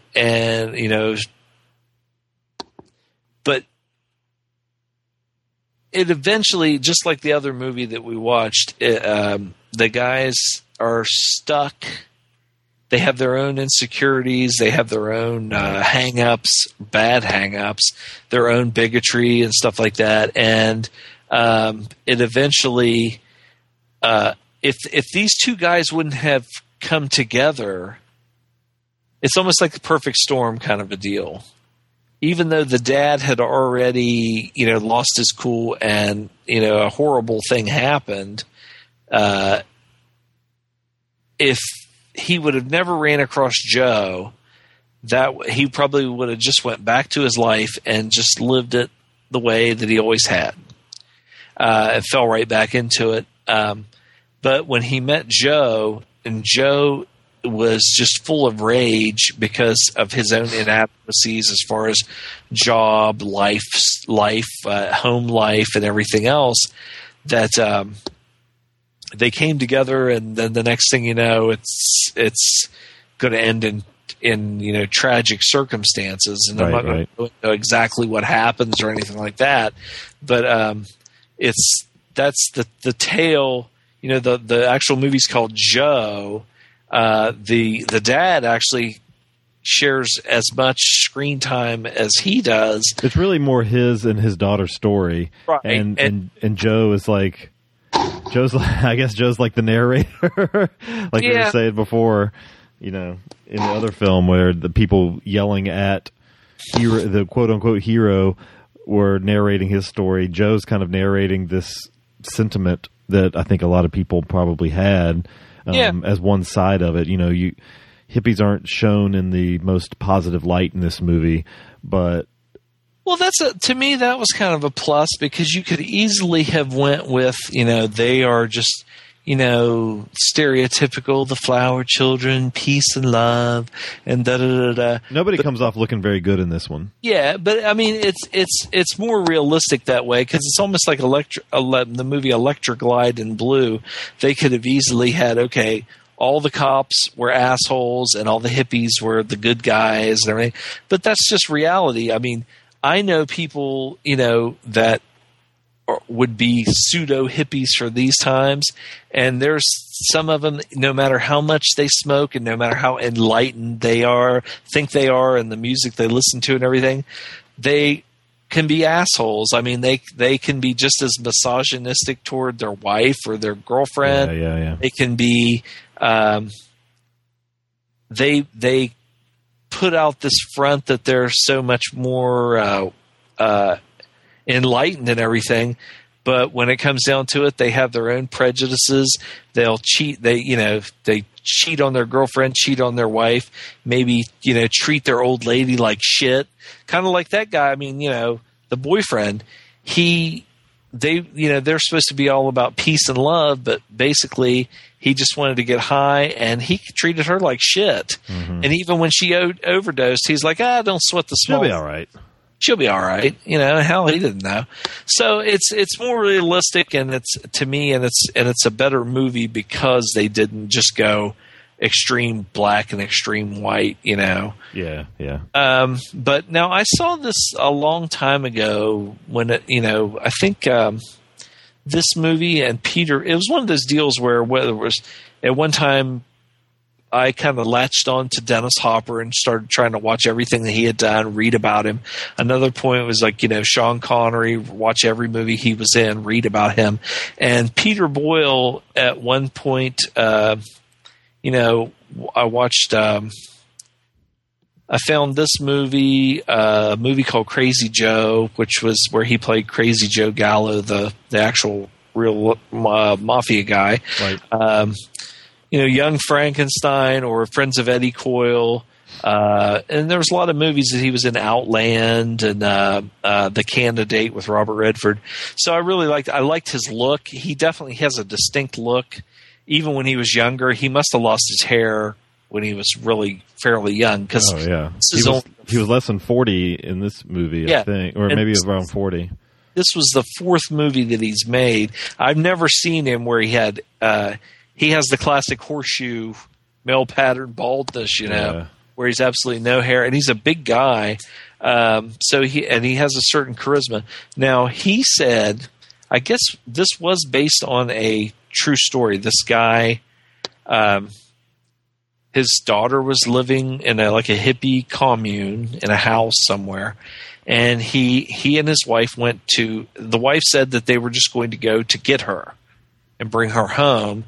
He took a 9mm pistol, the Luger that has the clips, and I guess he took extra clips. She didn't know that. He went in the house. He claimed that he hit her boyfriend over the head with a gun. The gun went off and shot her. But then in the court thing, it said that she was laying there sleeping, and he shot her 5 or 6 times, his own daughter. Jesus. She graduated from high school at 16 because she was really smart and all this and that. He killed his own daughter, and he killed her boyfriend and I think like four other people or something. Like, it was like mass murder. Huh. And the thing was, like, when they had the trial, the judge and I think the lawyers watched the movie. The movie came out 17 months after this had happened. Uh-huh. And they watched it so they could see what it was. And then after they watched it, they told the jury that they were not allowed to read anything about the movie. They weren't allowed to watch the movie or anything. And I know Peter Boyle, when they screened the movie, it was like the 12th highest grossing movie of that year. So it did really well for a low budget movie. Yeah. And Peter Boyle, like I said, this is like only the fourth movie he ever made. So he was an unknown, and it kind of catapulted him into stardom. And the guy that directed it, I mean, he went on to direct Rocky IV, Karate Kid, and then one of the other Karate Kid sequels. A bunch of pretty good movies. And but when they screened this, they said people started cheering during the violence, and it disgusted Peter Boyle so much that he said he would never make another movie that glorified violence. And he was the pick, the guy that was supposed to play Popeye Doyle in The French Connection, and he turned it down because he turned it down because he said he didn't want to be in a movie that like had violence or glorified violence. And then Gene Hackman got the part and won a fucking Oscar for it. Fucking hippie. Yeah, the fucking stupid hippie, dumb shit. But anyway, it's a kind of movie that it's not going to make you feel good. No. It's like the other one we watched. There's such a parallel there. But it's funny that I watched Black Legion this week too, which is similar, a similar kind of feel. Like, I mean, there's a lot of similarities with Black Legion in this movie, with him joining the Black Legion, and his, he has a friend that's actually like, what the hell are you doing with your life, kind of thing. And it's the same kind of sentiment though that Joe talks about throughout the whole movie. Tea Party Joe, as I called him in my notes.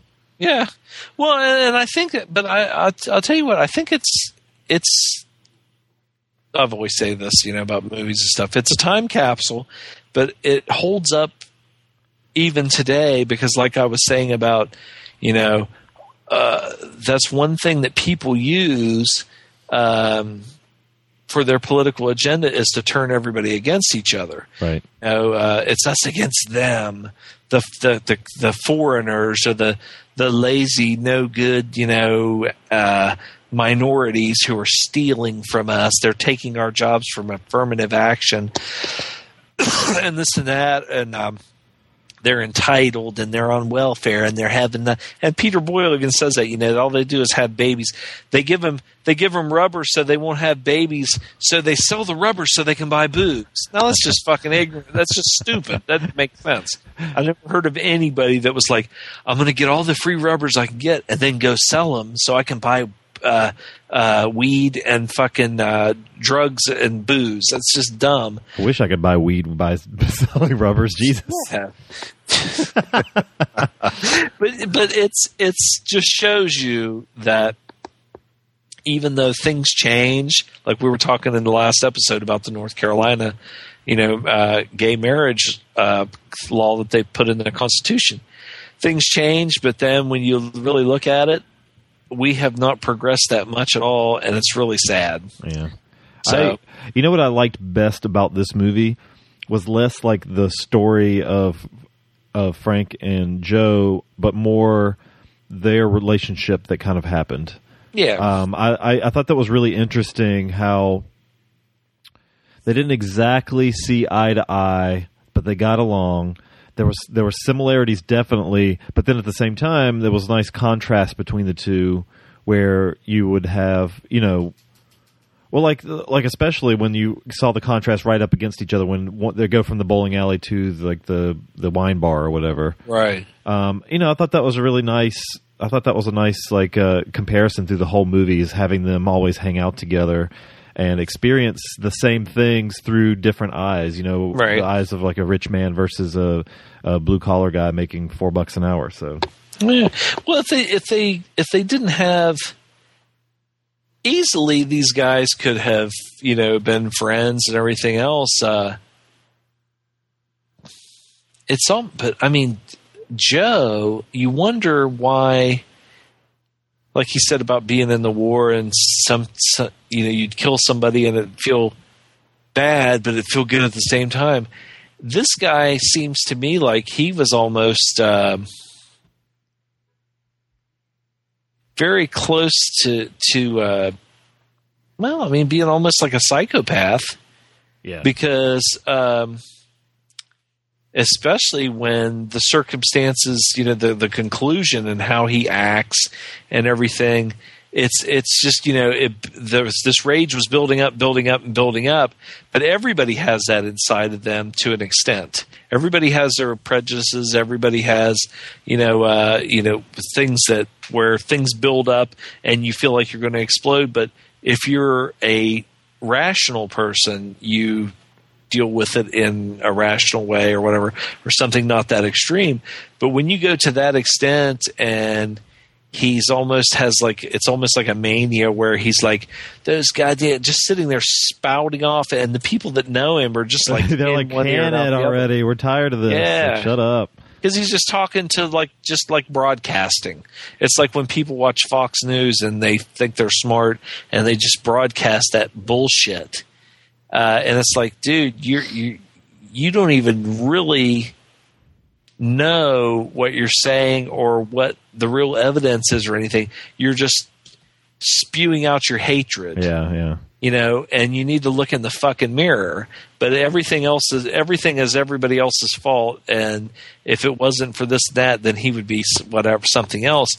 But I think the dad, more or less, his thing was just almost like I guess I would almost call it like a crime of passion.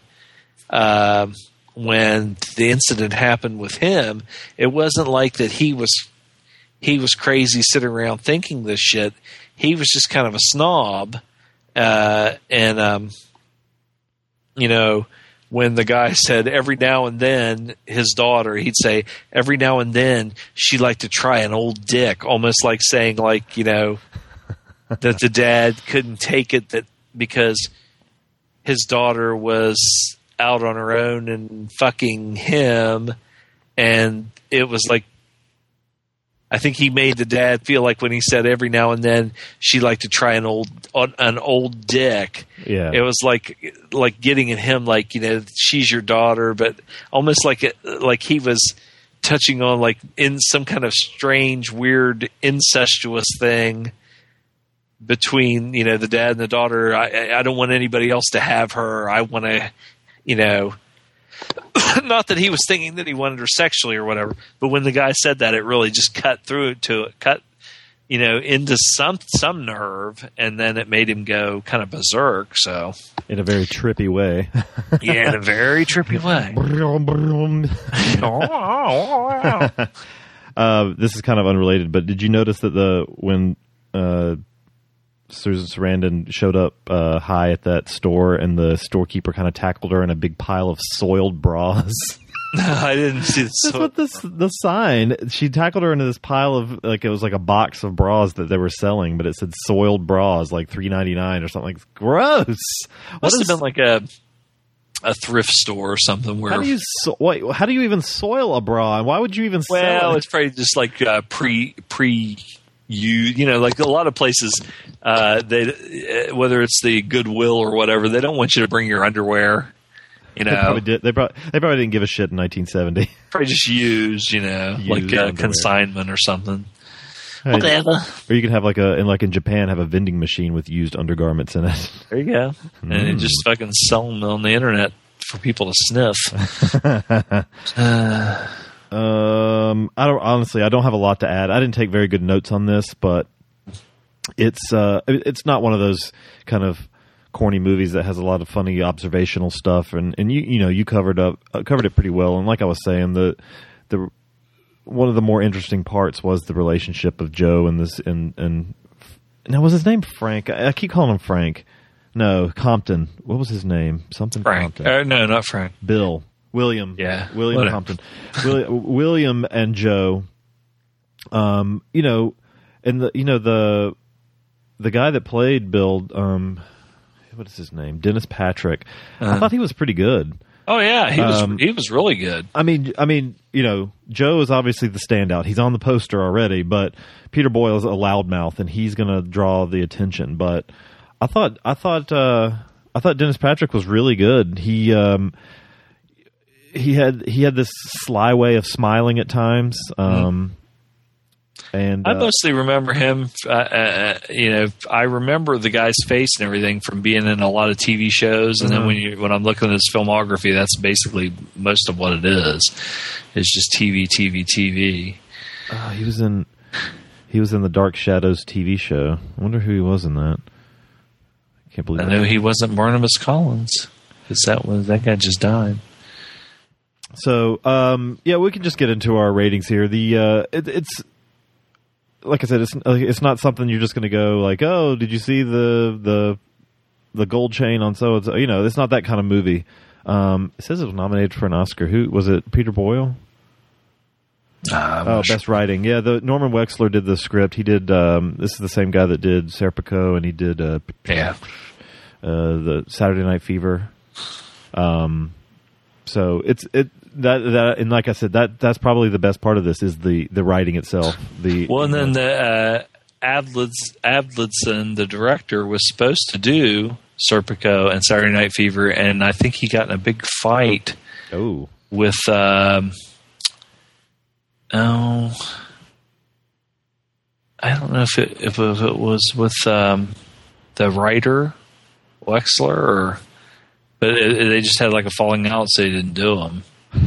Wexler did Mandingo also. Nice. Did he do drum? No, he didn't do drum. So yeah, we can get into our ratings here. I would give this a 7.75. I think it's a good movie. I think it's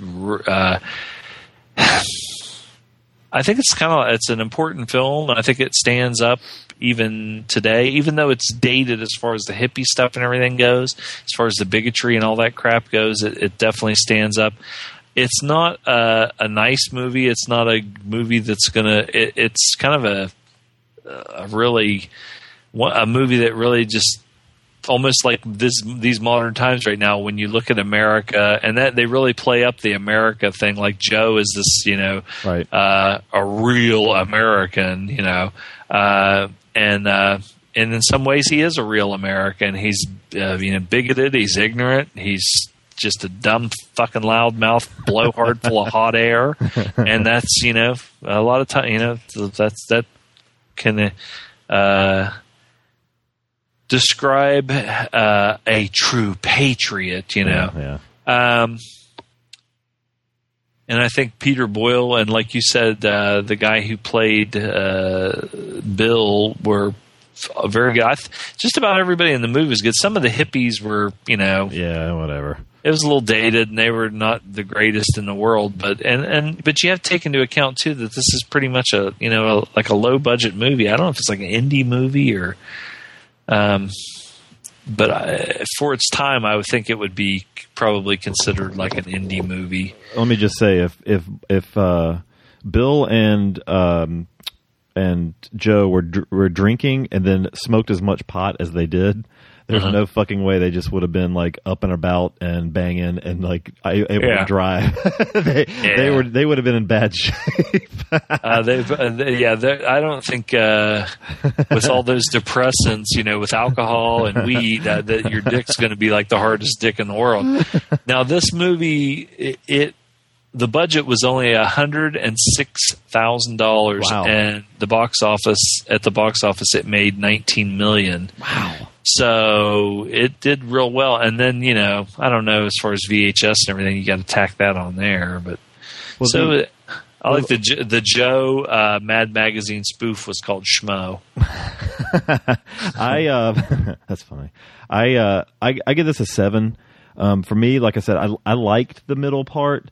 Some of the stuff in the middle, though, but you're sandwiched by some pretty exciting stuff. Yeah. Some of the stuff that happens in the middle for me kind of meandered a little, which is the only reason why it makes it. I mean, it's a really, really solid film, and see it for Peter Boyle alone. If anything, oh yeah, it's on Instant too. So, but I liked it a lot. I mean, I'd give it, like I said, 7 out of 10. And another one that I'll probably revisit in the future. So, it's a good one. Yeah.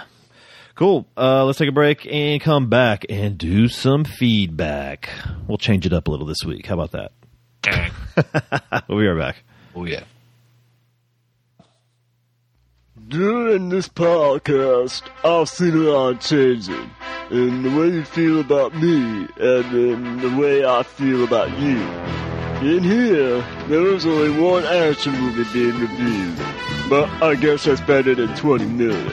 I guess what I'm trying to say is if I can record and you can listen, everybody can be entertained. Yo, Adrian! Action Attraction, your home for all things action. To find out more, visit metalmikey.libsyn.com or search for Action Attraction in iTunes.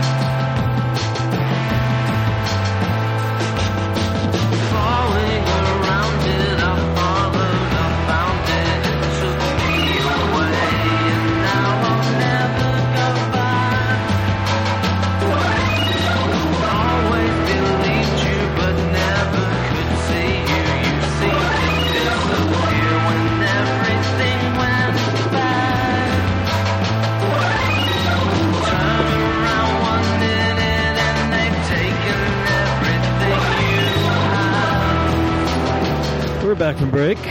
Yeah. Time for some feedback, if you will, Daddy. Feed sack. I'm hungry. Speaking of sack, at the Durham Bulls Stadium, they still have the giant bull that you saw in Bull Durham. Huh?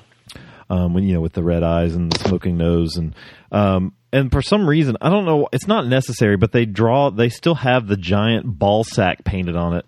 Like, it's so weird to me. Like, they even sell T-shirts in the team store that have the big ball bag just hanging there, and they had a bull bobblehead too, and underneath, fucking 2 balls.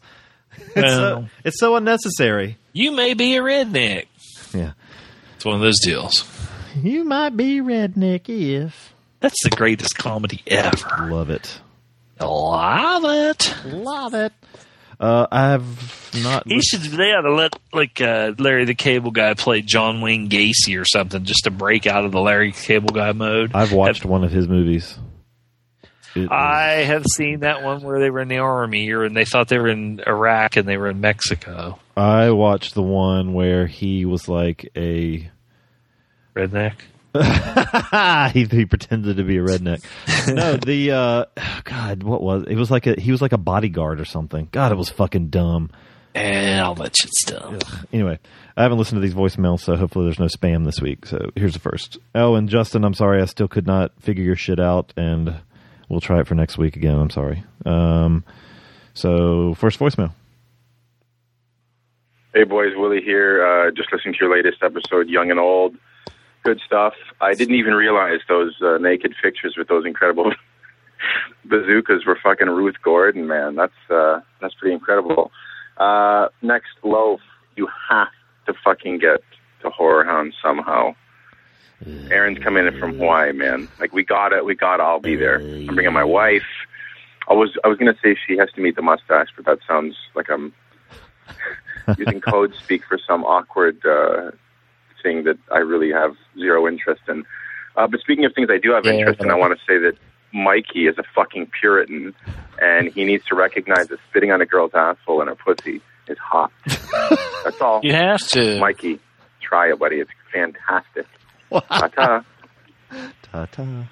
You have to.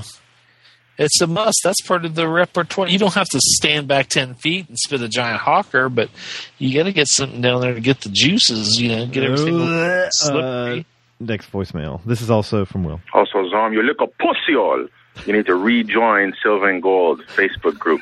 They're going to tag team match against all the mutilated dick and pussy, and you're just turning your back when Loaf's trying to tag in, man. You got to represent for the S&G daddy-o. So get back in there. There's less mutilated dick. There's less of everything, and that's it. Get back there. You're missed. We love you. Bye. So Zom hasn't since then rejoined. So I'm rejoined. He did not get the pomp and circumstance of the first time when I posted about 18 pictures of slaw, but he did rejoin. And, happy joy. The world is fucking great again. And Martin posted a awesome picture of a little kid on a Vespa dressed as Prince. Yeah, that was funny. That's funny. All right, next voicemail. Hey there, it's Emily. Harold and Maude, they're just assholes. At the top of my head is I saw it a few years ago and I loved it. And then I watched it about a year ago, and the characters are just such jerks. Like when you're talking about the Tom Skerritt, like Tom Skerritt is going over because she stole a fucking car, and she has to make his life miserable. And it's weird how that movie to me is one that my opinion on completely changed as I think got older and decided it wasn't cute to just be obnoxious and annoying to everyone around you. So, Emily's turning into Joe. But I love Ruth Gordon, and you should really see Rosemary's Baby. That's all. Bye. I should see what? Ruth Gordon's Baby. But other than that, I love Ruth Gordon, and you should really see Rosemary's Baby. That's all. Bye. Rosemary's Baby. Yeah, Rosemary's Baby. That's Ruth Gordon's Baby. So thank you, Emily. Yeah, I need to see that. There's no excuse. Well, Emily with her, these kids today, he was just doing his job. Motherfucker, these fucking asshole kids. I'm old now. And I have tiny feet. Fucking queers. What? I don't know. Next voicemail. Uh-oh. This one's not looking promising. Silence. Actually, that is promising. It's still playing. Something's going to happen. I'm going to shit myself again. I mean, yeah, I guess this isn't a real voicemail. Sorry, whoever you are. That didn't work. I wonder if I can figure out who that was. I don't think that was my fault. I think that was just a blank voicemail. That was from Texas. Ooh, maybe Dylan and Christine called in. Maybe it was Doc. Doc, yeah. So that's it for voicemail. What's wrong? Joe. And asthma. Asthma. That's it for voicemail. That's it for feedback. We didn't get any. Yay, now we can go to sleep. Time to go to sleep. So next week, as Zom mentioned at the intro of the show, we're going to do I guess we're going to call it a DP MB episode. We're going to do a double feature of Magnificent Bastards. We have Charles Bronson and Alain Delon in both movies. We'll throw Mifune in there too. What the fuck? He didn't in the other one though. I know, but maybe he'll be crazy enough to make up for it. Yeah. So yeah, we're gonna review Red Sun from 1968, also called Soleil Rouge, and we're going to review Farewell Friend or Adieu l'ami From 1968, both starring Alain Delon and Charles Bronson. There will be pistols and manliness and testosterone to be had by all.